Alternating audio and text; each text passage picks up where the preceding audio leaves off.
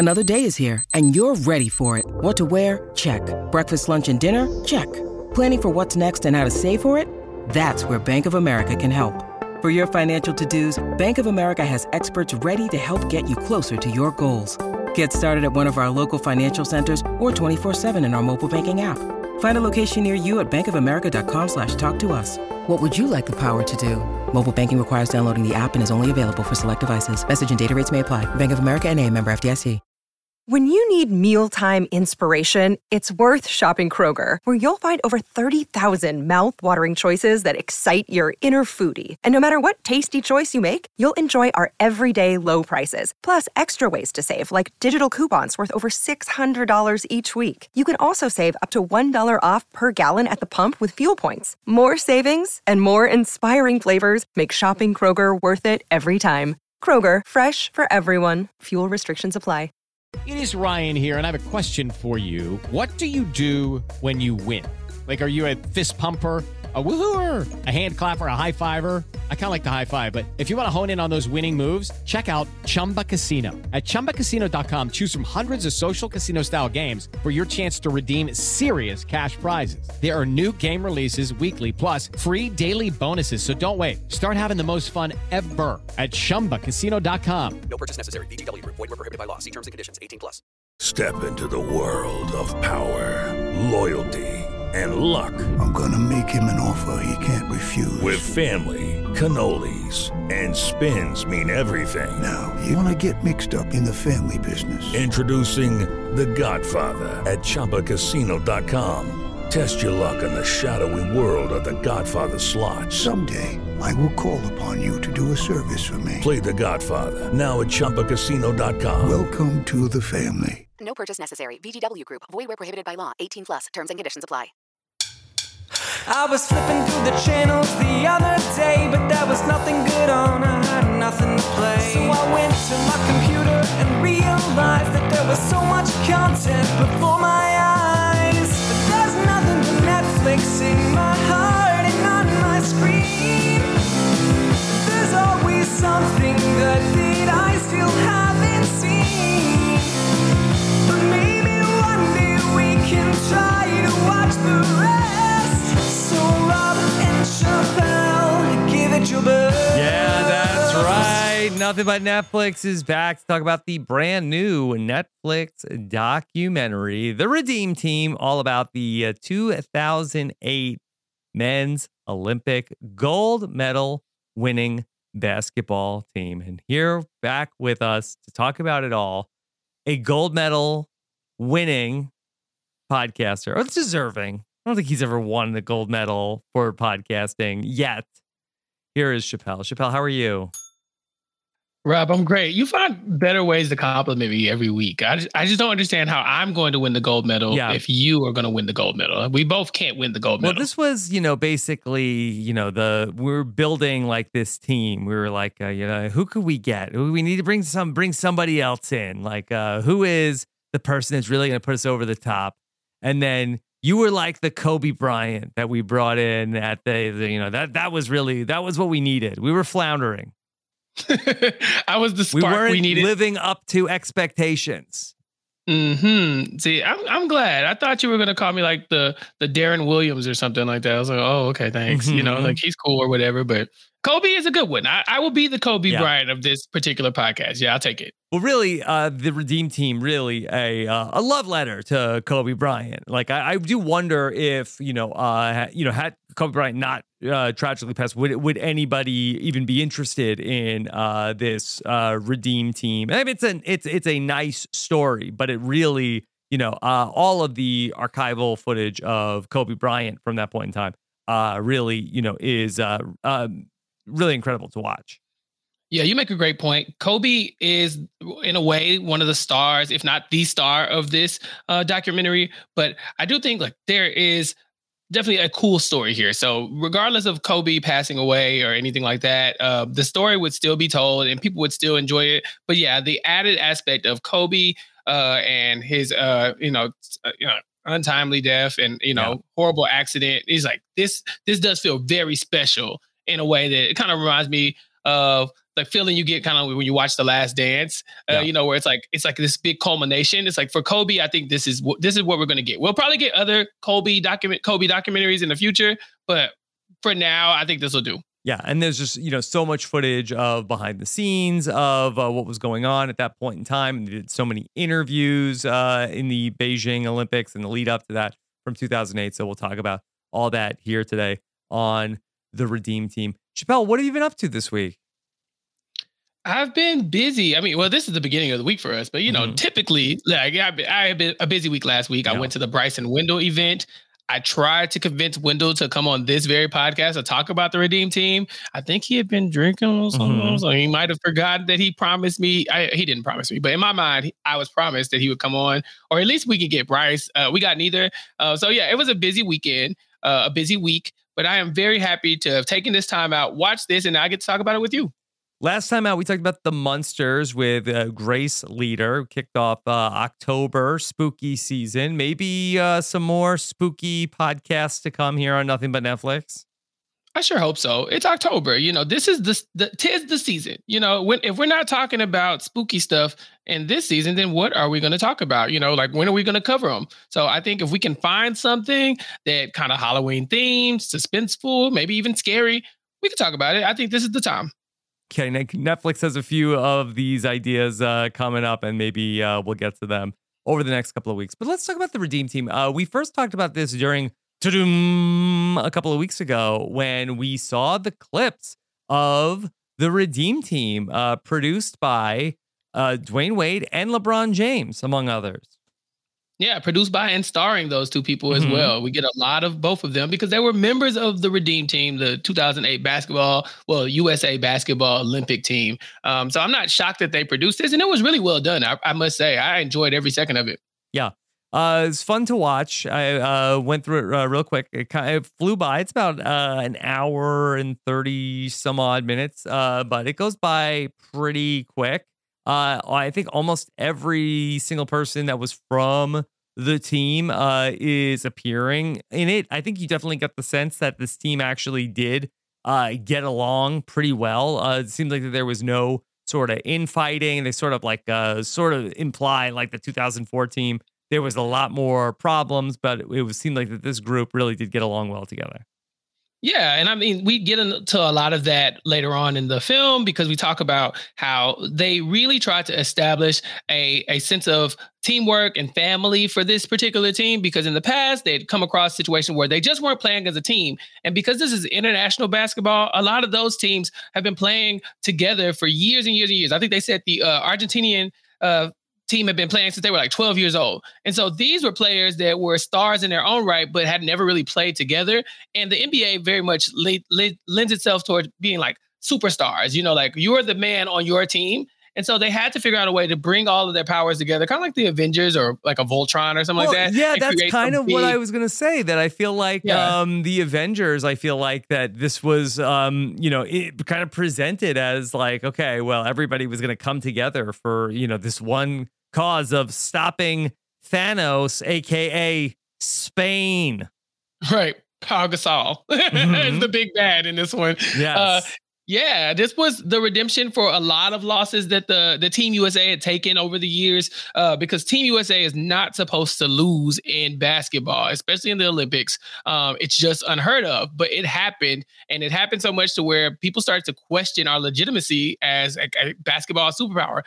Hell, they even changed the rules to allow us to like start using like professional players when we lost. So this was us regaining or reclaiming our strength at being the leader of this sport. Chappelle, how much was this a story? Like, could you have told much of the 2008 men's U.S. basketball team story prior to the documentary coming out? Like, do you remember it well? Well, I was young back then, but I do remember 2008 vividly. Now, I probably couldn't get put into context, the redemption arc, right? The fact that we had to go back. Like, I remember thinking, oh yeah, we have to go win because we lost. But I didn't know all the trials and tribulations that got them here. I didn't know the lore behind some of these losses. I didn't know who all was invested in this loss, how much work they put into it. So this gave me a bigger picture of that. But yeah, I think this was pretty common. Also, I'm from Houston. And so like basketball is like top of mind, around that time, especially in the 90s with Hakeem Olajuwon being a part of the Dream Team and stuff. So this was very much something we talked about all the time. And so it made sense for it to just be something that everybody just knew about. But this gave a lot more nuance to those conversations. I feel like as somebody who is much more of a basketball casual, like I remember more people being pissed off about the team that didn't win than people celebrating the 2008 team. I feel like I remember like there's just a lot of like news and like reporting of like, oh, what's wrong with the basketball team? We suck now. These are the best players in the NBA and they can't even beat all these other like Olympic teams. This is an embarrassment. Yeah. Well, I mean, come on, Rob. That's no surprise, right? Well, that's what we hear the media too, but that's what we do. We find the negative thing and we yell about it. Mm-hmm. And then when something positive, you just say, oh, it's supposed to be like that. Like, and Team USA was supposed to be good. They were supposed to win. And so for them to get a bronze medal, it's just like, how dare you? It was almost un-American in a way. So yeah, of course they were yelling about it. And then there was a redemption and people were like, okay, back to normal. It's kind of like you don't get celebrated for doing what you're supposed to do. But if you like are unsuccessful, people are going to bash you. And that's very much what happened. I'm sure those people had to deal with a lot of like stress and like, I don't know, they probably had to like really protect their peace and their mental health during that time, because just imagine songs were being written about these people. Every news station that it doesn't even talk about basketball was probably dragging them. I saw like clips from them on, was it SNL and like different like monologues from what like David Conan Letterman, and stuff like that. Letterman, yeah. And so they were just getting dragged and just I guess raked over the coals, if you will, for a long time until they were able to get it back together. It put a lot of pressure on them, and so it was up to them to perform up to their standard that we expected as a team that had won 14 gold medals by that time. So, they had a lot to live up to, but they definitely caught some heat. Yeah. Miami Heat in a couple of years after this. But what happens after this? Because I feel like the film doesn't really explore this. And I don't really remember hearing a ton about the following U.S. men's basketball teams. Have we won gold in 2012, 2016, 2020? Oh, of course. Yeah. See, that's the thing. We do not lose in this sport. This is our sport. And so for that like run to happen where we got a bronze medal in 1988, and then like to get another bronze medal in 2004, it was like, this is blasphemy. I think we've gotten one silver medal in the entire time the Olympics games have been having basketball and, the United States compete. So, yeah. So it's like, because of that, I think there's only like 1 year that's probably unaccounted for. I think it's 1980 maybe. And I think that was the year of the big, the strike, right? They were striking because of Protest. The Soviet. Yeah. It was the Soviet thing in Afghanistan or whatever. So everybody was like, we didn't even play that year. But if we play, we're supposed to win. And so, yeah, we continue to win. Nobody talks about it because we're supposed to. And is it still all players from the NBA? Like, because I don't remember it being like a big deal. Like in like when they did the 2021, or it should have been the 2020 games. Was that all NBA players? I don't remember the complete roster. I'd be lying to you if I said I did. Because I just kind of feel like that. I just don't remember hearing like a lot of buzz about this. Oh, about the Olympic Games? Yeah, and again, I'm not a big Olympic guy, so maybe people are like, Rob, you're crazy. Everybody's talking about the 2020 men's basketball team at the Olympics. Maybe. I mean, again, it's one of those things where you have Kevin Durant and LeBron James playing together. Like, of course they won, or at least they're supposed to. And there's other teams that have put up good fights against the USA and even beat the USA over the years. But again, you don't have the greatest player alive and call him that if you don't expect to win. And you don't have the greatest shooter alive in like Kevin Durant. You don't, they're like, we have these people who these other international teams look up to on our teams. They leave their countries to come play for us. So of course we're going to dominate. Or at least if we don't dominate, you're going to hear about it. If we do dominate, people are just going to say, yeah, business as usual. Yeah. Now, I'm just looking at the roster of the 2020 team that I feel like it's not super like top heavy in terms of like the biggest superstars in the NBA, right? I mean, who's on the roster for the 2020 team? Is it like let me guess. Okay. So you probably got Kevin Durant, of course. Yes. I don't think LeBron played. I was talking about it, but I don't think he played. If I had to guess, I think Steph was out too. Maybe Draymond Green definitely played for sure. Yes. He's not gonna miss a chance. Who else is probably good? The Bucks just did a really good run. Maybe Chris Middleton. Yes. And maybe like Damian Lillard. I don't know. Yeah, those are the ones if I had to guess. Oh, and Devin Booker. Those are if I had to guess or put together like a starting five. I think it would be like maybe that's the group: Devin Booker, Kevin Durant. Who did I say? Oh, Middleton and Dame Lillard. Mm-hmm. Yeah. Okay. Yeah. So that to you, that's, I mean, again, I'm going as like a casual. I feel like I don't feel like it's all like household names of the NBA. Well, there were a lot of injuries as well, right? So you have people like Steph Curry who just decided not to do it. But, because these players now are kind of thinking about load management and like how are they going to perform in the, when the season starts back up and they want to protect themselves. I feel like if you're an NBA coach, sometimes you can't risk these players getting hurt. I mean, imagine Golden State when Steph Curry, if he gets hurt, they'd already have to deal with losing Klay Thompson, who was injured at the time too. But I imagine if you didn't have to worry about injuries in the league starting back up, you would really allow these like top stars to play. But even then, even with like, I guess you would say the B squad, if you will, we're still dominating. And that's the whole point of this documentary. Mm-hmm. Okay. I feel like that, if you really want to see like a new dream team, you gotta, we gotta have like a down year, maybe like 2024, like maybe we don't medal. And then we come right back in 2028 and now, wall to wall all stars. Don't medal. Rob, I'm sorry. If we don't medal, you cancel the sport. There's no longer basketball in the Olympics. It's like trampoline. It's here today, gone tomorrow. It's like race walking. You just get rid of it eventually, So yeah, no, you completely change the rules if we don't medal. Yeah. So, but I see what you're saying. A redemption arc is what really gets people invested. And we had a hell of a redemption arc this time because we had to do with, losing, but also 9/11 happened. And so there was a lot of people being really patriotic around that time. So it was kind of like we had to put and by we, I mean, the USA basketball team had to kind of put the team on their back when it came to, maybe like, instilling some more faith in, the United States as like this world leader and this power, because they were hated by so many countries. I say they, but the United States was hated by so many countries at that time. And so this was an uphill battle for them in a lot of ways. And so 2020 was just the culmination of all that, or I guess 2008 was. Well, this is the Redeem team, and they did have to redeem themselves following the debacle of 2004 when the men's U.S. basketball team ended up finishing with a bronze medal. Now, Chappelle, I was at third place. That's respectable. There's nothing wrong with third place.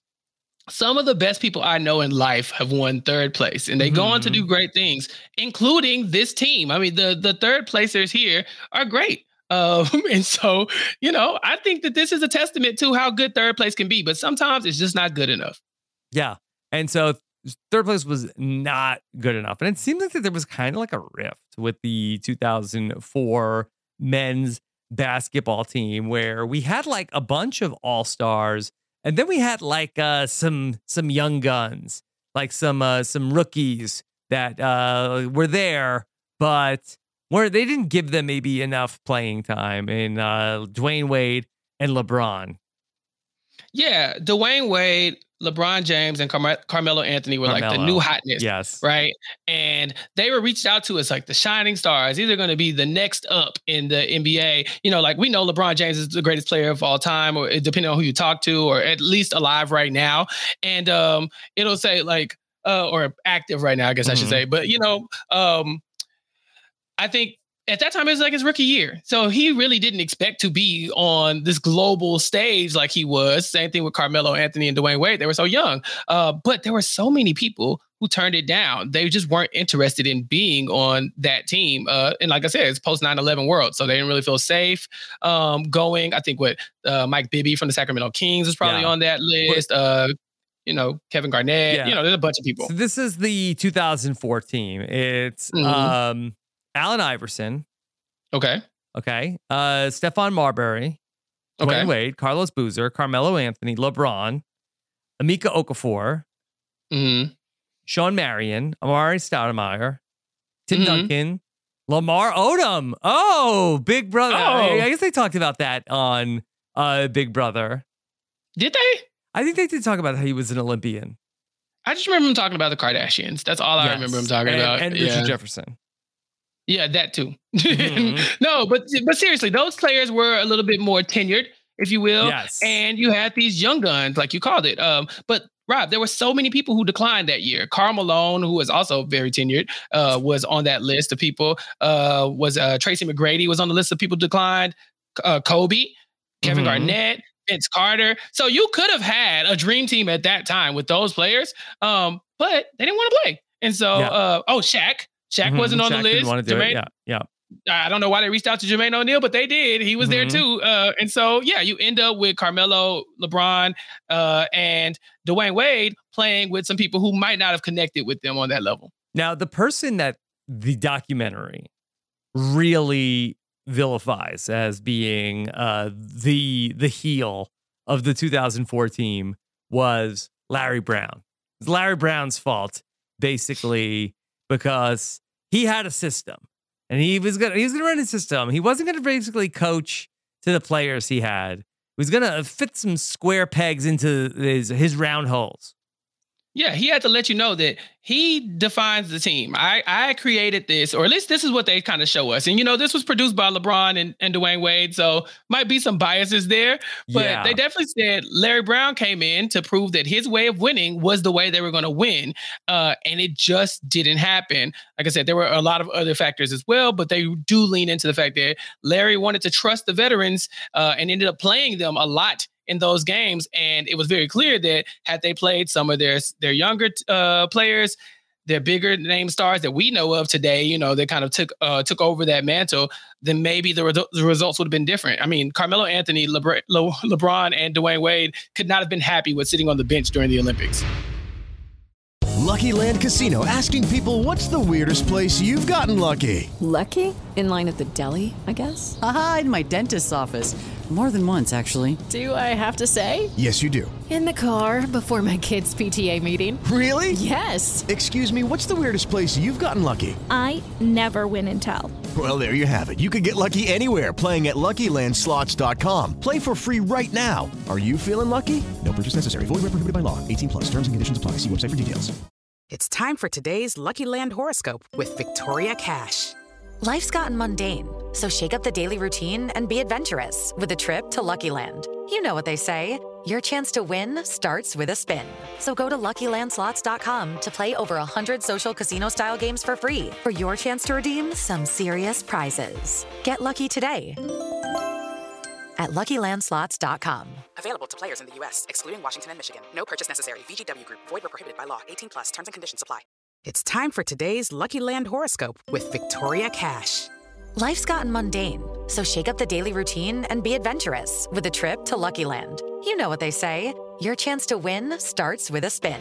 So go to LuckyLandSlots.com to play over 100 social casino-style games for free for your chance to redeem some serious prizes. Get lucky today at LuckyLandSlots.com. Available to players in the U.S., excluding Washington and Michigan. No purchase necessary. VGW Group. Void where prohibited by law. 18+. Terms and conditions apply. So after 2004, okay, we are a national embarrassment. You mentioned the late night jokes. Everybody is disgusted with the 2004 team. We lost to Argentina, Rob. I mean, again, lovely country, but it was led by Manu Ginobili, who was like the third most famous Spur at the time. So it's just like, that's who beat y'all? Really? But they just had so much chemistry. They just were playing like a well-oiled machine, and it was something we were not ready for. Manu even says in the documentary that this is not a one-on-one like sport. Like, these are great one-on-one players, but this is a team sport. Yeah. This ain't tennis, And so the USA was hurt. We were embarrassed, and the players they were quite frankly pissed off because they had embarrassed themselves in a way. 2004 was a disappointing year for all-stars all around, Chappelle. Elaborate, Rob. What are you talking about? Many different collections of, greats at the top of their field were put together. And it was just everybody was just disappointed. And there's people that said, we got to not do this anymore. We got to rethink the whole thing. Is that what happened in 2004? I think so. That's my recollection. As I recall. Justice for Jenna Lewis. She almost had it. Right. All right. So we bring in Jerry Colangelo. Okay. Jerry Colangelo is going to be the architect of how do we rebuild a new dream team? Right. How do we get back to gold? This is our Nick Fury, our Samuel L. Jackson character in the film. He is the guy with the plan. So he has already been successful in other routes, and he had owned the Phoenix Suns at the time, and he was trying to figure out what he was going to do with his time and his money. And he was basically picked to run the USA Olympic team, and in the past it had been run by a committee, and now they were saying, Jerry, you just do whatever. He basically said, if I take over, I'm gonna do what I want, how I want. And so he would pick the players, he picked the coaches, and then he even established the culture. And so, this was where we start the shift away from what we had known in the past to what the new era of USA basketball was going to be. Okay, so when it came time to figure out, who's going to run the 2008 team, he only had one person that he thought would be perfect, Coach K. Yeah, Coach K from Duke University. This was a very winning coach. So you love a coach who could win, but there's also a coach who has a military background. And so he knows how to establish like a team, or at least working together, collaborative efforts. And they were going to go into this as a team. And so they needed somebody who could be the general of that team. Yeah. How do you feel about Duke, Chappelle? Like LeBron says in this film, if the kids from the inner city, they're not big fans of Duke a lot of times, because you get like this very white polished team with their white superstars, and they're on here, playing, and you don't really find a lot of inclusion in Duke historically, when it comes to the star players. LeBron said he hated Duke, he hated JJ Redick too. I'm like, LeBron, you shouldn't have an issue with JJ Redick. Like, stop it. But that's the kind of feel that I have for Duke too, probably. Like I'd like to see like a scrappier team win a lot of times, and it feels like this team of privilege that maybe have been spoon-fed these skills. They are typically winning these games. Yeah, I have never really been a fan of Duke. That I just sort of like have the association of a lot of the other sports franchises that I don't like. The New York Yankees, not that I have anything against the Lakers, but like the Cowboys, I feel like that it's just like the people that are like the front runners. These are the bandwagon teams they jump on. So that part of me has always been anti-Duke. Right. And it makes sense. Even if you look at the response to the Redeem team after they had lost in 2004, people were like kind of in a way, kind of happy about the downfall. They were living for the coverage. They were making all the jokes. Everybody was going, before going viral, but everybody was getting their one-liners in, and they were all over the place talking about this thing. The tweets would have been, Chappelle, forget it. Fire. Oh my God. I'd be viral right now. I would have ate it up. But yeah, I think it's what it is. Like there's the big boss, and they're running things, and you kind of want to see them fall. You like to see somebody else take over that number one spot. And so Duke, in a way, is that person or that team for a lot of people. Like you said, the Cowboys. The Cowboys have a ton of fans, but they have a ton of haters, probably equal. And that's probably not the same for many fan bases. I know I'm from a fan base that most teams just don't care about us at all. But the teams in our division probably hate us. Well, the Cowboys are hated universally, but they're also universally loved. And so it's kind of one of those things where it comes with the territory. The Patriots are another one of those teams. Not to highlight these teams that I too hate, but they exist. And so I understand exactly what you're saying. Yeah. Okay. I have to be a little bit more quiet about my feelings about Duke because I live in the greater Duke area. Probably, not the biggest, most popular school from like the people that I've run into here, but definitely we're in Duke territory. No. You can be a UNC fan, and that is okay. People respect that. And they love to see, like I said, they love to see Duke take their lumps. And so UNC, that's got to be the team to do it. NC you got State. it. Yeah, you could listen. You have options now. Yeah. No, but those are like, you go to like a sports bar, like, you're going to see, the flag of each of those. Mm-hmm. And it's like, again, it's the sexy choice. You go to one of those, like, ooh, I'm not on the bandwagon. Like, oh yeah, we root for a real team. It's a sexy choice. You could easily go with the bandwagon, hop, take all the championships that happened before you were even born, Cowboys fans. But this is a better decision. You feel like you're in the trenches with your team in a way. Yeah. And so Coach K felt like, okay, we need to really like build up the camaraderie. And you hear the guys from the 2004 team say that they sort of just like got thrown together. Whereas the team that they lost to when they lost to Argentina, they talked about how they have been playing together since they were basically like teenagers. This team has been stuck together. So Coach K is going to get set up in Las Vegas and have like a compound, which kind of blew my mind that the NBA players are going to spend, basically are going to like pre-bubble, are going to spend like, 35 days just hanging out with each other and practicing for the Olympics. Yeah, one of Coach K's strengths is that he's a college basketball coach. And so with college basketball players, you only have 4 years a lot of times with them, or even less. And so you don't have, their entire life to build camaraderie or some sense of teamwork. You have a limited amount of time. And so this was the perfect person for that. And yeah, seeing them in Vegas, just kind of like spending time with each other, just trying to develop some type of kinship was very weird, because I was like, it feels like they're quarantining again. It was like almost like awkward to watch in a way, because we just got finished doing that. But yeah, this is pre-bubble. I actually didn't know this though. This was brand new information for me. I didn't know they started so far ahead to start preparing for the Olympics. Now, this wasn't talked about in the documentary, but I was thinking to myself, they're spending like 35 days together. And so, I mean, that's like longer than a Survivor season now. And they're really getting to know each other. And they're talking about how they're playing cards every night and everything gets to really become very close with each other. Now, this is leading. I think this is like, might be 2006. Like this is pretty early on. Now, we know that I believe, is it 2010 that LeBron has the decision, right? Mm-hmm. Where ultimately he and Chris Bosh are going to go to Miami with Dwayne Wade. And they're going to be the big three. And it's really going to change the history of the NBA. Like the super team is born out of that.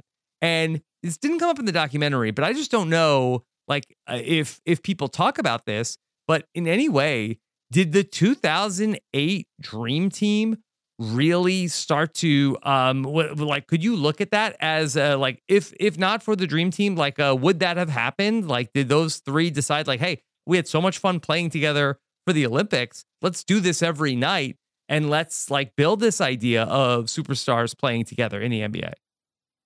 Yeah. I mean, listen, critics of LeBron will say he ran into the Celtics and thought, oh God, what am I going to do? Right. And then they created this team. And this is pre-super team, depending on who you ask. So they will say that this wasn't a super team. This was LeBron being LeBron. This was Dwayne Wade already playing for that team. And this is Chris Bosh being brought in.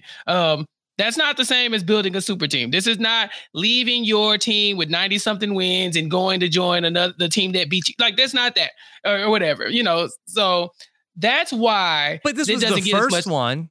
Oh, but listen, who produced this, Rob? Yes. This is LeBron. LeBron and Dwayne Wade are never going to be like, oh yeah, when we all linked up for that Olympic win, we knew that we were going to eventually play together if the opportunity presented itself. But come on. It's possible. Don't you think that like sort of like puts like more of an impact on like, I feel like that you could sort of market this as like the 2008 Dream Team. If again, and this is just my observation as an outsider, I don't know if people actually look at it that way, but you could say that the 2008 NBA Dream Team, if this theory is accurate, changed the NBA. Oh, what do you mean? That they got the idea of like all linking up and, playing together, like putting the egos aside. Let's all play, whether it was because, hey, look what we can accomplish, or, hey, I love being around these guys. I want to be every night with the people that I enjoy spending time with. We can function effectively together. And because of that, the first super team of like basically before that in the NBA, right? It was like, okay, well, this is this person's team. This is this person's team. Okay, we're going to coexist on one team and do like we did at the Olympics. And then there were more and more super teams to follow.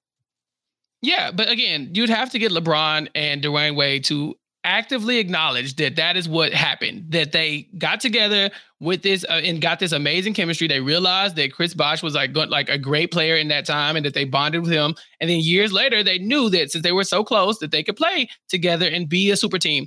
The problem is that's not the narrative that people want you to believe. People want you to believe that it just happenstance, you know, that LeBron wanted to go play in a place where he thought he could win. Chris Bosh happened to be going to the Heat, you know. My version is better. It makes them look like that we love each other. Yes, but it also makes it look like they were terrified of the Celtics. And that is not the narrative you want for your greatest of all time. And that's been a lot of the criticism about, you know, like when people bring up Kevin Durant, you know, going to the Warriors, they say, oh, well, that's a super team. He went to a super team. And then the opposing side will say, well, what about LeBron? He went to a super team. Like, that's not a super team. Stop it. And so, you know, I think for me, I don't have an opinion. So don't come at me about, oh, you're getting all this wrong. I don't care personally because neither one of them is on my team. And my team beat that super team in Miami, you know, the Mavericks. Anyway, we don't have to talk about Dirk yet. He's coming up soon. But yeah, I think you're probably right. I think that this is a great moment. And if they are willing to highlight it, it would go down in history as, you know, this thing that got the ball rolling to the teams that we have today. Yeah. Well, the team is getting close to each other, but they have to play like qualifying matches. And it's wild that I feel like, you know, it's a 2008 Olympics, but you play qualifying matches in like 2006. So it's like, isn't that crazy that you were like 2 years out, you have to qualify for, you'd feel like that maybe the team could be like in a completely different place 2 years later. Yeah, they do the FIBA tournament, right? So FIBA is what? The International Basketball Federation. And that tournament, if you win, you immediately get like a pass into the Olympics, I think. And so I think they do it maybe every 2 years or so. And so because they do it every 2 years, you basically have twice to do that before the next Olympics comes up. And I think that's how it works. I could totally be wrong, but I think it's something like that. And so yeah, they had to play for FIBA, and they lost again. They lost. So there you go. They lost. Interesting. They were playing a different system. We weren't really ready for that. We didn't lose. The system lost, but yeah, there were some issues. Before we get to how they rectify those issues, that also I felt like they got into where, you know, Coach K had some like motivational tactics that he was using to really get Team USA pumped up. Now, again, it's 2 years before the Olympics. Like I don't know how pumped up you needed to get them in 2006. I guess not pumped up enough. But there was this one point when they brought in a blind serviceman, a man who had lost his eyesight. That he had like there was some sort of like shrapnel that went through his eyes and he was blind. And then they brought him there to meet him, and then they had him like at the practice, and then they had, was it Dwayne Wade had to like do like a radio play-by-play of like what was happening to explain it to the serviceman. Yeah, he had his headset on. Yeah. And Dwayne Wade was kind of just like letting him experience the game in a way that he hasn't been able to experience since his accident. This was them repaying this man for his service. Like I said, when it's something about the Olympics that makes everybody a little bit more patriotic. Like I'm not very patriotic myself, but when it comes to the Olympics, I'm always rooting for us. What are you talking about? We need to win. And that's in any sport. And I think this was one of those times where they had to really connect with why this is so important to, you know, USA basketball. Like it's not just a basketball game. This is the United States that you're putting up and hoisting above everybody else and on the top of the podium. And so they needed this person to come in, and Coach K, you know, he has a connection to the military, but they needed this person to come in and make them really feel the gravity of the situation. It was just wild to me though that they had like, okay, Dwayne Wade, like we know you're a basketball player, but now like you have to be an announcer now. Like it wasn't like that they brought in like Marv Albert to like as a special treat. Like here's like we brought in announcers to tell this man what was going on. It's like, okay, no, Dwayne Wade, you have to call the action now. Put you in a different headspin. Yeah. Yeah, I mean, but that's pretty cool. You know, you could get a regular announcer to do something like that, but to get, you know, a huge mega star like that, you're like, okay, you know, how often do you get to talk to Dwayne Wade? Mm-hmm. Yeah. So, all right, then they realize, okay, we need somebody else. Okay, we need somebody else to be on this this Redeem team, and they go out to Kobe, and now Kobe has all sorts of baggage that they that they bring up of like all the different reasons why Kobe would not have been good for this team. All sorts of different issues. Now they say like, hey, it would never work out with Kobe. Yeah, they had a lot of obstacles here, Rob. So, of course, they were looking back at their competition in the FIBA tournament and trying to figure out why they lost, right? And there's just so many international rules that are just different in the Olympics than they are in the United States. And so they were saying, like, you have to learn how to play international ball. Like, you can touch the ball. Like, goal hitting isn't really a thing. Like, you can touch it off the rim. You know, the game is shorter and the court is smaller. There's a lot of things going on. Defensive 3 seconds isn't a thing. The ball has more panels.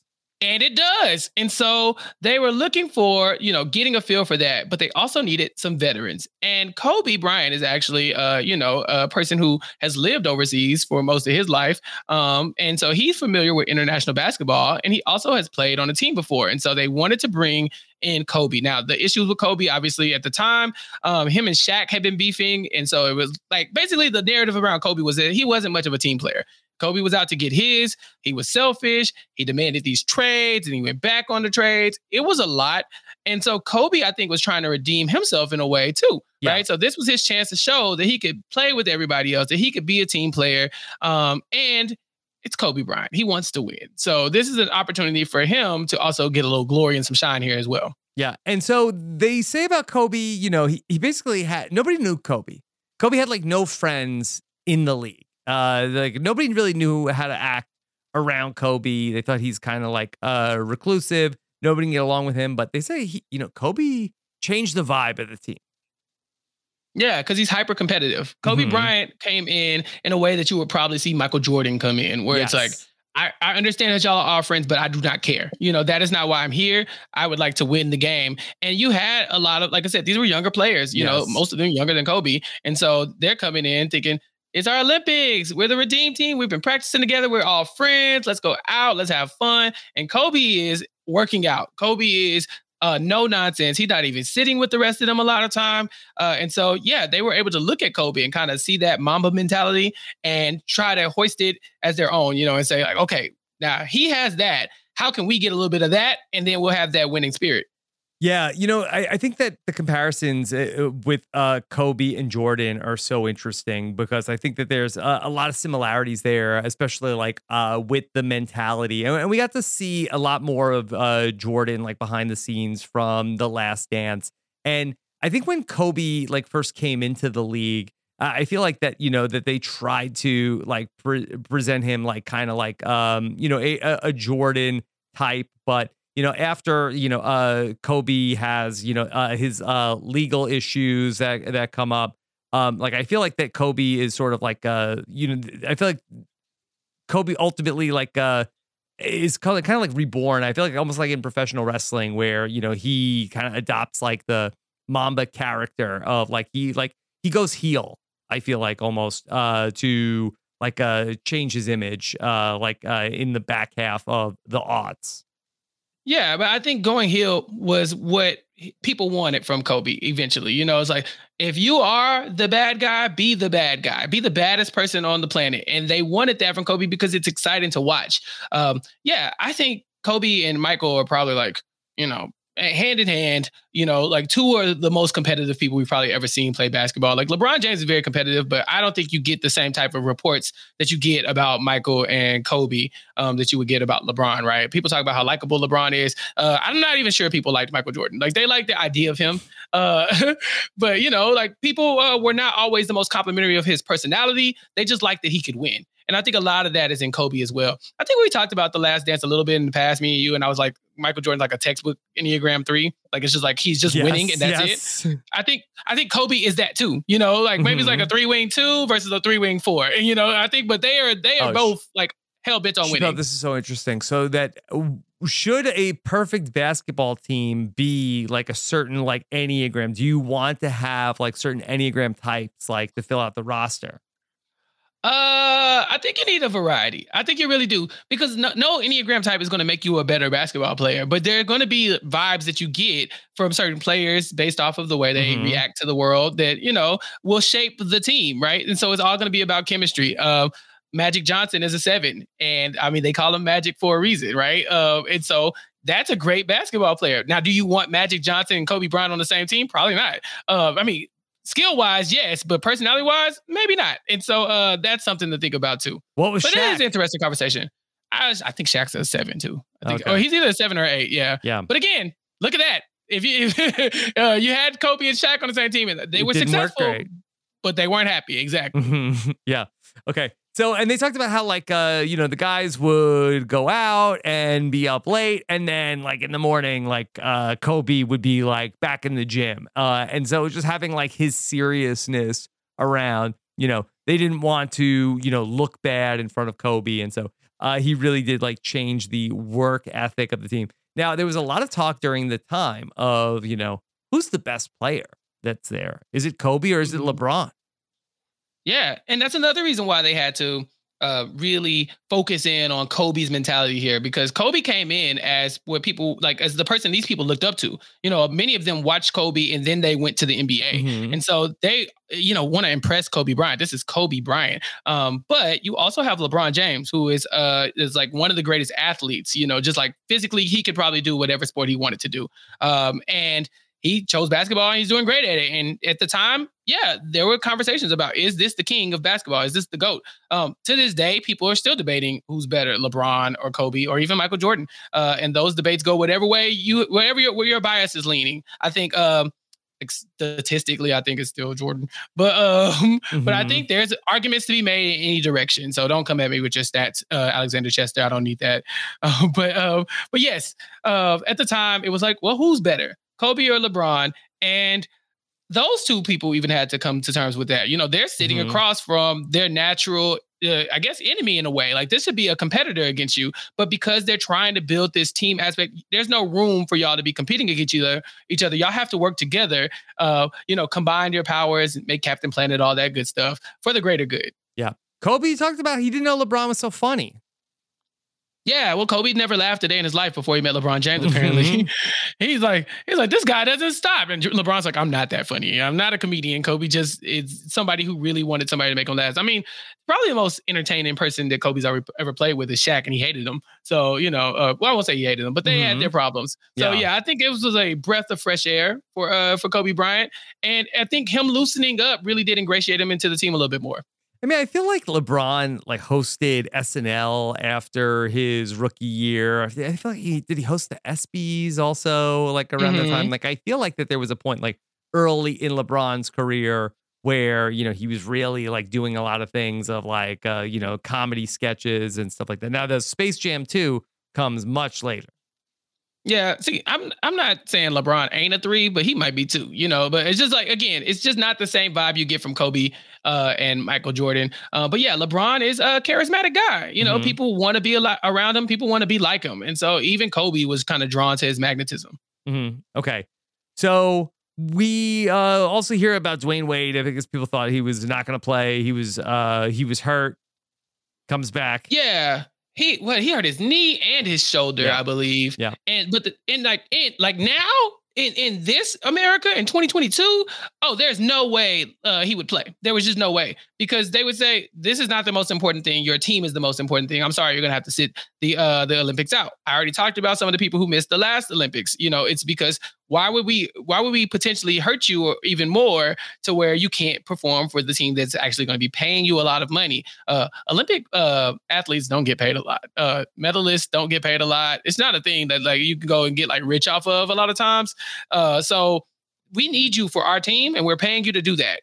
Now, back then, they had put 3 years of prep into this. Dwayne Wade was not going to not play, especially because he had just made this best friend in LeBron James and in Chris Bosh. And later on, we're going to play together. I think your conspiracy theory might have some truth to it on that account. But yeah, he didn't want to miss out. Yeah. Now, the only thing that I question here of like with, produced by Dwayne Wade, produced by LeBron James, how bad was it for Dwayne Wade where that he risked it all to come back and play in the 2008 Olympics? So there's some creative license that is probably due when you get to make up, a whole entire documentary, right? But I think it was I was looked at the time as like, I think it was season ending at the very least, right? And so, I'm looking at Dwayne Wade's Wikipedia, and so he missed 31 games in the 2006-07 season. In the 2007 playoffs, that the Heat were swept in the first round by the Bulls. Then he underwent a pair of surgeries to repair his dislocated left shoulder and left knee. It was proved successful, but he has a knee ailment called jumper's knee. Prevented him from joining the USA Basketball Olympic qualifying tournament over that summer. So, so he missed the summer of 2007. Yeah, and you said he'd already missed 31 games prior to that. So this is probably a situation where it felt like he could, hurt himself even more. And he had knee pain through the 07-08 season. So, but he played all of 2007-2008 season. Yeah, but they weren't good. Yeah, they weren't good. The Heat sucked. And so, I think that was a lot of the story of that as well. Like if Dwayne Wade was at his full capacity, would they have been so bad? Again, he's telling the story here. So if he says that it was a fight for his life to get back to this Olympic team, then that's just what we have to go with. Okay. We also spend a lot of time setting up what happened in 1972. Chappelle, did you know this story? The story about how we were robbed of this gold medal, apparently. Yeah. No, I don't think this was brand new information for me. LeBron said he didn't know it until he found out about it that year. So nope, I had no clue this happened. Yeah. And so that I don't really know exactly what happened, but it was the USA versus the USSR, and they were playing for the championship game. And then can you explain the scandal at the end of the game? Yeah, so I believe during the game, the Soviets, they were leading the game very on, but again, this is our sport, so we're supposed to be winning, and so I think it was one of those things where they were it was kind of getting chippy. And then there was a couple of people I think got disqualified for protesting from the bench when some certain things were happening. So it was one of those games that was already I guess people were on edge, right? And so it gets down to the last minutes and with 3 seconds left. Is it Doug Collins? Doug Collins. Yeah, he does this thing where he does he was getting ready to shoot a free throw, and then they blew the horn, and it was this whole thing, and then basically they had to put more time on the clock. And then when they put more time on the clock, the USSR was able to pass the ball in and basically make a buzzer beater, winning the game 50-49. And so it was this huge controversy about the inbound play and stuff like that. And I think the US ended up protesting about it. It was a lot of that going on. Mm-hmm. Yeah. So that was the only time that USA had not won the gold medal. And so that's really a bad mark on our records prior to 2004. And so, yeah, they told the story about that, and everybody got really emotional about hey, we got to do this for 72. Yeah, well, for one, Doug Collins is right there. He showed up to tell the Chris story. Chris Collins, his son, was also part of the coaching staff. Yeah, exactly. So this feels very personal because in the past they've been told that, the USA had only lost a couple times, but to find out that it could have been stolen from them, stolen valor, they call it. I think that's what made it a little bit harder to swallow. They also end up having Doug Collins there and Chris as well to kind of personify that exact loss and to be able to express why this means so much. And so between that and all the military veterans and these speakers that Coach K was doing. Dear God, they had so many people at this point, like really pushing for them. Yeah, to motivate them to go do amazing things in the Olympics. Yes. One last thing to get motivated. Let's watch Marvin Gaye sing the national anthem. Woo! All right, listen. I mean, if don't nobody else do it, then it'll be Marvin Gaye singing the national anthem. I think this was pretty fun for me to watch too, because Marvin Gaye has probably like a top 2 national anthem of all time. Like depending on who your preference is. What's number one? Whitney Houston? Yeah, of course. Whitney or Marvin Gaye. It's one or the other, right? But again, it's something about, being African American or Black in America or whatever you might want to call it, where it's like, that, this is a country that you have like this real story of just like turmoil with and coming to terms with, like slavery and all these other laws that have been against you. And people in the past still found ways to be patriotic, still found ways to make America like for them. And you get to this point, this is post 9/11, you get to this point where it's like, man, is this country for me? Or am I just playing basketball because I'm a basketball player? Or am I playing for the USA? And you have Marvin Gaye singing the Star Spangled Banner, and you're like, that's not the same time when I heard the Star Spangled Banner. Like when Marvin was singing, he ain't singing about what I was singing about, And so I think when you hear it, you're like, man, this means a lot to the people who sacrifice. There are people who dreamt every day of being a U.S. citizen, and they were looked at as less than a person. And here we are, like, so privileged to be able to not stand for the national anthem if we don't want to, or, to be able to go play basketball overseas and to be these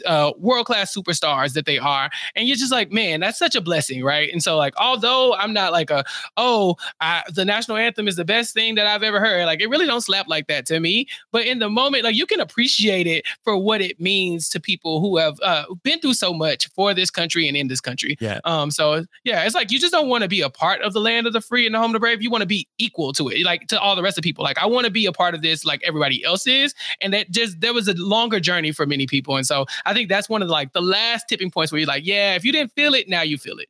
Yeah, and Dwayne Wade is the person who really gets that across in the documentary, and I thought that was like one of the best parts of the whole film was like Dwayne Wade going through his complicated feelings about representing America in the Olympics. Yeah, I mean, for me, as I look at that as like even people in the military, so like there were so many people, in history that they were, in the time of segregation or, and all this other stuff, and they went to war and then they came back and they were still looked at as less than, it's like, man, people are dying for this country and then living to be, discriminated against a lot of times. So it's like, why would I want to give myself to that? But there's something beautiful about like, no, we made this country too. We, on the backs of many of our ancestors. And so we should respect what they have made. And I think that was just a moment where they can reflect on it. So they're not like, oh, this is the best thing ever, the national anthem, but they're kind of coming to terms with what it means to be an American for them. Hello, it is Ryan, and we could all use an extra bright spot in our day, couldn't we? Just to make up for things like sitting in traffic, doing the dishes, counting your steps, all the mundane stuff. That is why I'm such a big fan of Chumba Casino. Chumba Casino has all your favorite social casino-style games that you can play for free anytime, anywhere with daily bonuses. That should brighten your day a little. Actually, a lot. So sign up now at ChumbaCasino.com. That's ChumbaCasino.com. No purchase necessary. VGW Group. Void where prohibited by law. See terms and conditions. 18+. Judy was boring. Hello. Then Judy discovered ChumbaCasino.com. It's my little escape. Now Judy's the life of the party. Oh, baby, mama's bringing home the bacon. Whoa, take it easy, Judy. The Chumba life is for everybody. So go to ChumbaCasino.com and play over 100 casino-style games. Join today and play for free for your chance to redeem some serious prizes. ChumbaCasino.com. No purchase necessary. Void where prohibited by law. 18+. Terms and conditions apply. See website for details. Let's go to China. 2008, site of the Summer Olympic Games. And so they go there. And, we are going to attend the opening ceremonies, and everybody has a Kobe mania. Everybody loves Kobe in China. Kobe's like, he's like Michael Jackson. I mean, I say that, but I really mean it. I didn't know people were like fainting at the sight of Kobe Bryant. Everybody was crying and screaming. Kobe was so famous. Rob, this must be how you feel like in New York, right? When you just like wander in the streets. Sure. Yeah. Or at least at these Survivor events. Now, Rob, I've seen you work in the room, and it is very similar to Kobe mania. So that was relatable. So yeah, I definitely do. But what was that? Just that Kobe had won so much with the Lakers. Like it's interesting that he was so much more famous than anybody else. No, this is Kobe. Like I said, he is synonymous with winning, and everybody likes to win. Nobody like it's just what it is. And so the same way Michael Jordan probably had the international appeal, like Kobe was the guy at the time. Even in Kobe's death, I mean, just seeing so much outpouring of love for him, it wasn't a surprise to me because it's just the impact that Kobe had. Mm-hmm. Okay.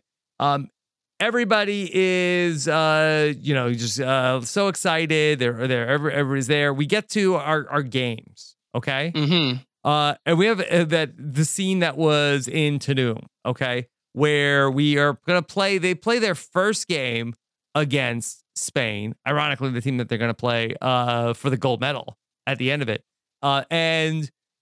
Kobe and Pau Gasol were teammates from the Lakers. And they were, of course, I wouldn't say good friends, but, they're on the same team.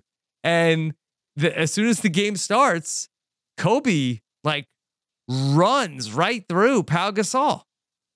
Mm-hmm. See, the thing is, Kobe and Pau are really good friends. They're like brothers. I think Pau is Kobe's kid's godparent, and he's been looking after Vanessa after all of this as well. That is Kobe's family for all intents and purposes. This is Spain that he's playing against. Now, one of his favorite people in the world is on this team, but he also is Kobe Bryant. He wants to win. So this is not the first game they play at the Olympics, but it's the first one that matters to them, right? Because I think they'd already beat Greece by 20 points and a couple other teams. Yeah. So I'm looking at the Wikipedia. So they had beat China 101-70. They beat Angola 97-76, and they beat Greece 92-69. Nice one. And then that was their game against Spain. And they really put the beat down on Spain in that one. It was 119-82. They demolished them. And it's very impressive because you remember a lot of NBA players are now playing for these international teams. I mentioned Dirk earlier, but you don't get Dirk on the U.S. team playing for this, playing in the Olympics for a different team, Manu playing for a different team or for a different country, right? In the beginning. But ever since they opened the NBA up as professional players could play in the Olympics, you get a lot of that. The NBA was pretty much advertising itself back in the early days as we are the world leader for basketball. So people would come there and then go back to their countries for the Olympics. Yeah. And so, now you have them playing against Spain. There was a scene earlier in the documentary where David Stern was talking, and then they're asking David Stern, David Stern, do you think it's fair that, the U.S. has all the players from the NBA? And he's like, yes, that's very fair. Well, then what are you going to ban what was it? Kenya's a marathon team that they win all the time. So I think it's great. Yeah, I mean, okay, so the Olympics was supposed to be for amateurs, right? And so they used college basketball players at that point, AAU basketball players at that point. But once the world started catching up to this sport that we invented, we had to figure out a way to kind of tilt the scale back in our favor a little bit. Okay, well, now that y'all are playing on the level we're playing on, why can't we use, our good players? I think they actually I want to say, and I could be making this up, but I want to say that when they changed the rule to allow the NBA, professional players to play in the Olympics, that some countries were against it in general. They were no, because it's not fair, to the point where, and I could be making this up, but I think Russia was putting their foot down and being okay, y'all could have 2 players from the NBA. But nothing more than that. Y'all can't do more than that because it's still not fair. But they were overruled, and so eventually the NBA is able to come into the Olympics and be a dominating force for the next few years. Okay. Yeah. So it's very interesting to see that. But yeah, this is Spain versus the U.S. This is Kobe versus his good friend. And what Kobe does is before the game, he goes and visits Pau Gasol at his apartment. And he's hanging out with him. And he's Pau's introducing him as his big brother. And I'm sure the team was so happy to see him. And it really warmed Pau's heart. And that's the type of thing Kobe would do, right? He wants to expose your jugular. And so he got Powell kind of thinking like, this is a game against my brother and I don't really want to be playing against him. And maybe we could, like, it'll be fun. And Kobe tells everybody before the game even starts, I'm going to run through this man's chest.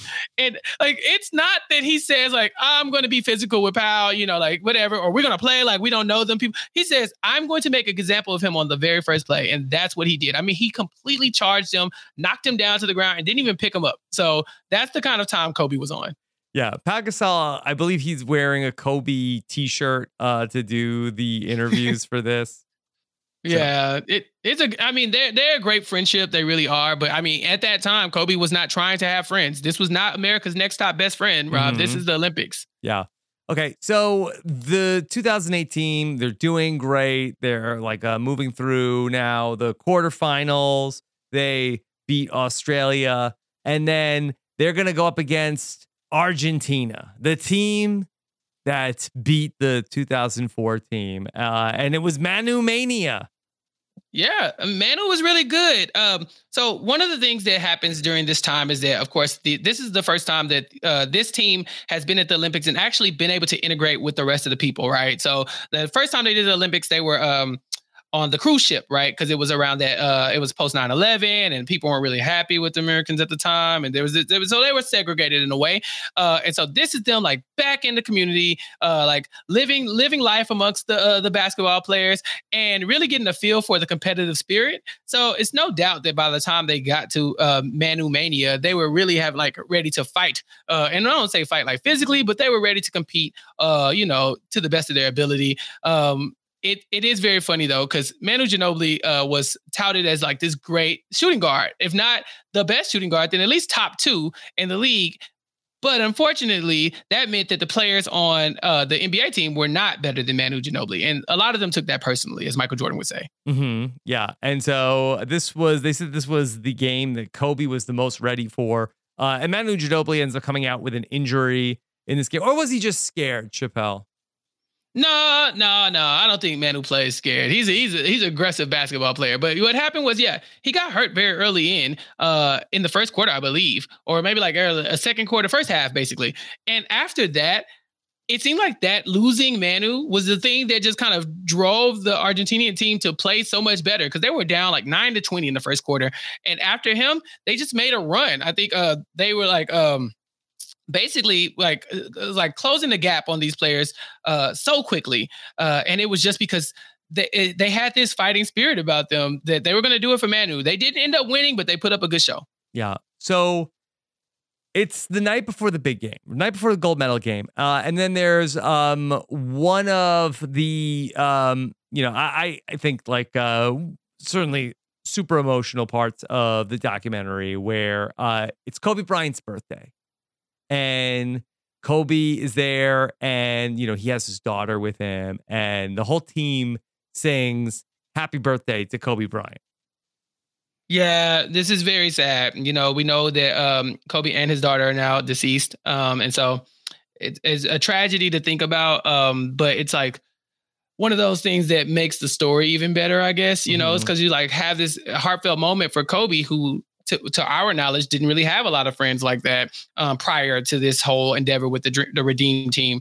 And so, they're able to sing and make this guy loosen up. And, they got some crazy good footage, too, of this like moment that will live on in history. And so it was very fun to watch. But again, it was very sad as well. It's kind of like, man, I can't believe it, but this was like the last spark that they needed to propel them into the finals when they end up playing against Spain, I believe. Mm-hmm. Yeah. And we go to the gold medal game versus Spain, and it's hard to tell like really like how back and forth this was because they paint it as this epic struggle. I mean, people in the documentary talk about it as Coach K said this game was one of the most tense moments of any of their careers. Somebody else says that it seemed like this was the best basketball being played on the planet. Yeah. I feel like that the hyperbole was maybe an overdrive for United States versus Spain in the finals. I don't know about that. Because if you think about it, they'd had what 8 years of build up to this point, right? Mm-hmm. And so they're just really trying to come back from this. Like, this is the thing that they will come, like, that will be like the top of their careers. A lot of them will never reach higher heights than this. No disrespect to Carmelo Anthony, but this is being on an Olympic team is like the biggest accolade that he has. Mm-hmm. And so it's like, this is your moment for a lot of them. They've been working so hard, and we know what happened last time they lost. They were basically the laughing stocks of the entire country. They have so much riding on this. A lot of them are already at the top of their games and the top of their sport. So it's like, you can't now win any more like NBA championships to put you above these people. You have to be able to beat these international teams. You've already beaten, like LeBron James is already winning championships. Kobe Bryant is winning championships. Like, these teams are already good. These players are already good. So for them to go up against a team that was putting up a decent fight, it had to be scary for them, because it's not that it was back and forth. It was because I don't think the USA lost the lead at any point. It got down to 2 points in the fourth quarter. Yes. 91-89 at one point. Yeah, and that's the thing. So this team that had been beating everybody by an average of 30 points, Rob, 30-point lead on most of these teams they've been winning against. And now it's slipping away. They're playing badly. Like, there are moments where they're losing momentum, where Spain is never losing momentum. Like, the one of Spain's best players gets fouled out of the game, and they still are within striking distance of the USA. And it's like, why are they still here? I think LeBron says, like, why don't they go away? What do we have to do? Yeah, LeBron actually said these effers won't go away. Yeah, but I mean, could you imagine you being LeBron James? You're playing with Kobe Bryant. You have Dwayne Wade. You have your future teammates and Chris Bosh and these people, and you're on here. You're doing your thing as the greatest of all time, surrounded by the greatest of all time, and this team from Spain, led by Pau Gasol, is beating you. You're like, what the hell is going on? And I'm beating you, but at least applying pressure in a way that you wouldn't have expected. I think they are so used to winning by a large margin, and just knowing that they were the baddest on the court, to see somebody so scrappy and with so much enthusiasm keeping up with them. Yeah, I think the heat was on, but they delivered ultimately. I just think that, I think it probably was as tense as they felt it, because Spain loses, nothing happens. They go back to being Spain. They compete again in 4 years. LeBron James loses to Spain. Kobe Bryant loses to Pau Gasol. That's a headline. You know what I'm saying? These are things that we talk about for years and years and years. So there was no way this was a non-losing situation. Nobody could lose on the USA. All right, so they do go on to win. LeBron says it's one of the greatest games that he ever played in. They bring out Doug Collins. They did it for Doug. He did it for you, Doug. He didn't know they were going to do that. He didn't know they were going to do it for Doug, but he hoped they did. And he wasn't he one of the announcers for that particular game? Like, I believe. So that's a big surprise. You know, you've been like, in a way, kind of mentoring these people, or at least, establishing a connection with them. He already knew a bunch of the players anyway, but to have them like stop and pay homage to him when they don't have to, it's got to be kind of dope. Yeah. And then celebration ensues. I think LeBron's asking, where are the bottles at? Yeah, as he should. He has not won a NBA championship at this point. No. But he's still LeBron James, you know? And so, like I said, for a lot of them, this was the height of their career at the time. Now, LeBron James will, of course, go on to do greater things. So will a lot of these players. But this was such a big deal for a lot of these people. Okay. I wish I wrote down who said it. Somebody says that this is arguably the greatest team in the history of the Olympics. Is the 2008 Redeem Team considered to be better than the 1992 original Dream Team? If you were to sort of get the simulation going, who would win? No, we can't have that conversation. People have these these hypotheticals all the time, where they try to pit the stars of yesteryear versus the stars of today, and they'll say things like, "Oh, well, Bill Russell was playing against farmers and sharecroppers," and then they'll say Michael Jordan was playing against mailmen and things of that nature, and then they'll say LeBron was built different, so he wasn't playing against people. Every time you try to compare this, it really just comes down to people were built different. The game was played differently. Put it on a computer, though. No. I don't think a computer can really factor those. I'm sure that a computer can factor it in. If you have that computer, leave me alone. But I think that's the thing. But yeah, that Dream Team in what was it in 92? They were demolishing teams. But again, this is prior to these other teams being as competitive, right? I don't think Argentina has a Manu Ginobili, right? And in 1992, that was the thing. It was like in 1992, the Dream Team really like brought basketball to the world stage like that, and really like globalized basketball. And then by at this point in time, in 2008, the world is sort of like is producing basketball talent from all over the globe now. And so a lot of these teams have, young superstars that have been playing basketball, grew up idolizing all of the stars from the original Dream Team, and are now like playing on the world stage themselves. Yeah, think about it in Survivor terms. Survivor Borneo, first of its kind, right? And you look at these players and you're like, they were building the game. They were creating the game. It was becoming a thing because of them. And then you have this winner, Richard Hatch, who did a thing that no one had ever done before. Does that mean Richard Hatch is a worse player than somebody who plays in 42?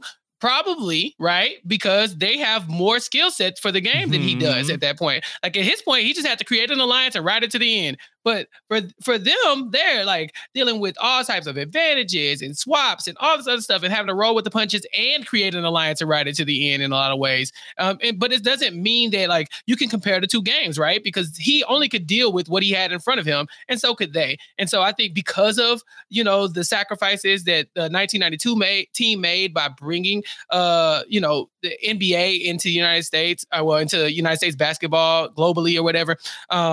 Then you have this team as well. Like you don't have this team without that team. So I think it's unfair to pit them against each other. Okay.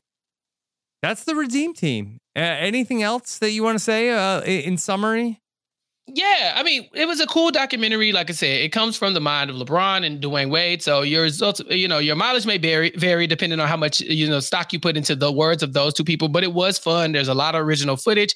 And it did remind me about how I felt, I guess, in 2008 watching the Olympics, because I remember thinking that was the most invested I'd ever been in the Olympics. Oh, wow. Not because of basketball, but it was more because of the basketball aspect and the fact that these players were now spectators, right? I'd never seen people that look like me watching tennis, Right. And like you see like Kobe Bryant and them in the stands rooting for the tennis team, rooting for Michael Phelps, and I'm like, so I'm watching all those things too now. And now I watch every Olympic sport. And now I think 2008 that I think that was really like the crazy like Michael Phelps Olympics that he really made a big splash. If you will, yeah. 2008, you had Michael Phelps, but then you also have like, the women's basketball team as well. The volleyball has been crazy. That there are tons of sports that the United States is dominating, but I would have never paid attention to them until I saw other people who I looked up to at the time watching these games. So yeah, seeing them like kind of being like, yeah, we could go and support these other players and other teams or whatever from the United States. Then yeah, I think that was kind of like, yeah, I remember that too. Because now I literally watch every sport as it pops up on the screen for the Olympics. After the Olympics, don't talk to me about any of these other sports. But during the Olympics, I'm there for everything. Okay, Chappelle, let's look ahead to next week on Nothing But Netflix. And we talked about in the opening about how it was spooky season. It was October. Netflix has a lot of spooky things that are going on. And, we talked about the monsters last week. I think it's time to dive back into something spooky. Okay. What are you thinking? So one of the things that's sort of on our radar is The Watcher. We really, I think I would like to talk about that at some point, but I think it's really up for, we don't know about the runtime on The Watcher. I think there's 7 episodes, but I heard it was a little bit more like a movie. So I think that we're going to hold off on The Watcher and wait to see, if it would be a good Nothing But Netflix show. But there is a more family-friendly movie, spooky movie coming to Netflix. Chappelle, can I interest you in The Curse of Bridge Hollow? Go on. Okay. Marlon Wayans stars as a Halloween-hating dad who reluctantly teams up with his teenage daughter when an evil spirit wreaks havoc by making their town's decorations come to life. Now, this sounds like fun. This sounds like nothing but Netflix material.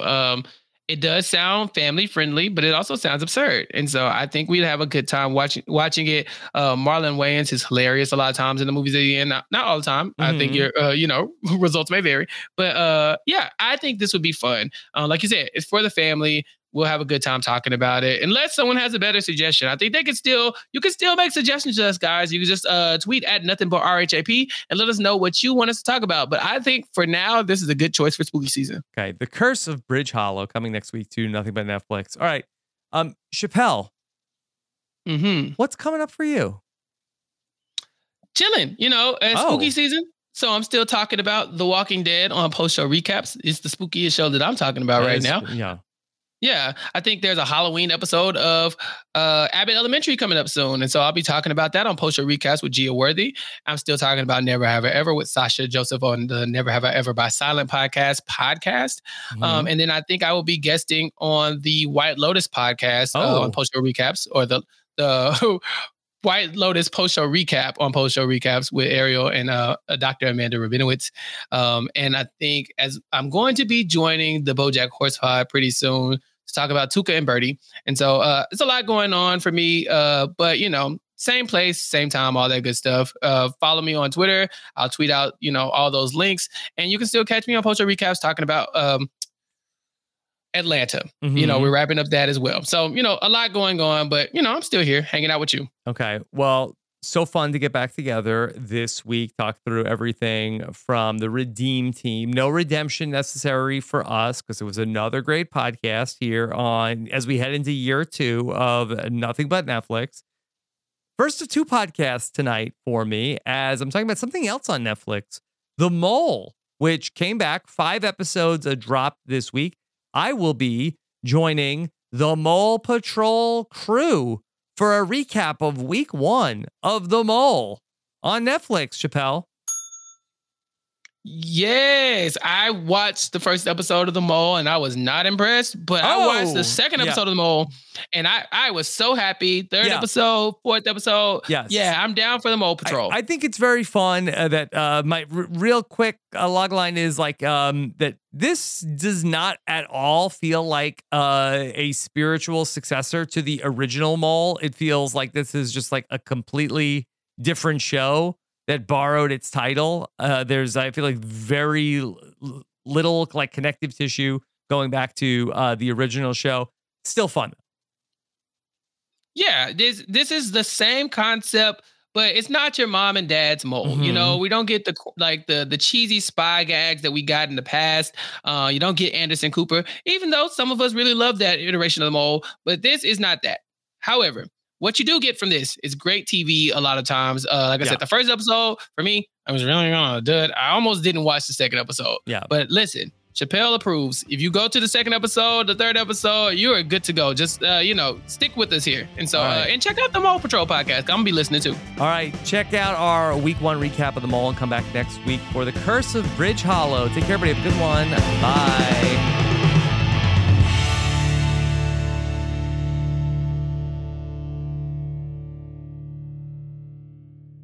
Step into the world of power, loyalty, and luck. I'm gonna make him an offer he can't refuse. With family, cannolis, and spins mean everything. Now, you wanna get mixed up in the family business. Introducing The Godfather at ChumbaCasino.com. Test your luck in the shadowy world of The Godfather slot. Someday, I will call upon you to do a service for me. Play The Godfather now at ChumbaCasino.com. Welcome to the family. No purchase necessary. VGW Group. Void where prohibited by law. 18+. Terms and conditions apply.